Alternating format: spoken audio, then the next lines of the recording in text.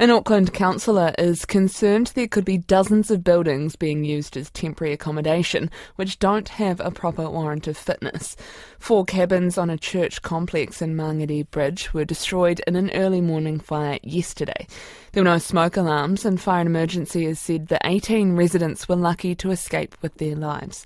Josephine Bartley is the chair of Auckland Council's Regulatory and Community Safety Committee and says she's asked council officials to investigate.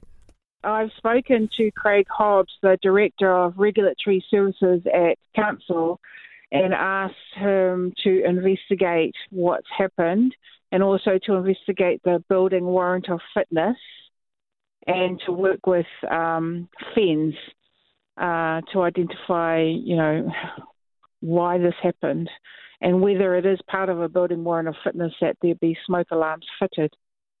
How concerned are you that there may be other properties or similar types of accommodation that don't have the proper safety fire measures?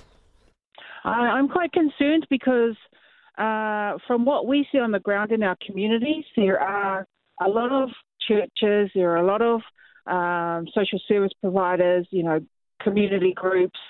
They're trying to do a good thing. They've got good intentions because we all know there's a housing crisis, and so they're providing temporary accommodation. But what my concern is whether that temporary accommodation is compliant. So I have concerns that some groups are doing this, to help people, but perhaps they are not aware of what their responsibilities are in doing so.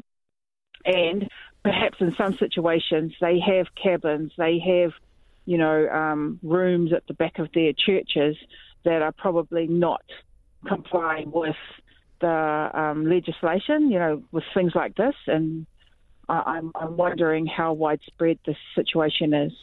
And if there are churches doing this and community groups providing temporary accommodation like this, please can they contact the council to make sure they're complying with the rules, and please can they contact their councillors or local board members to make that connection, because everybody knows that you've got to have a smoke alarm in your place. There's so much advertising out there. I know friends have tried to work in with Māori and Pasifika. You've got to have smoke alarms. Do you think that, this could have been a drastically different outcome for these whānau and for this church community? A tragedy or a near tragedy like this, is it more likely to make people comply and realise that there are things that they are not doing that they need to?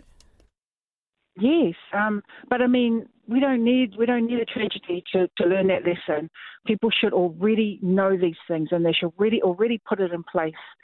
So, if churches are affiliated to a national organisation, which most of them are, then they need to make sure they know what their churches are doing, and they need to make sure they follow the legislation, they follow the laws, they make contact with council, and they have smoke alarms.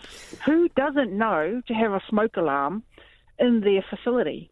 Would you go as far to say this could be negligence on the part of the church?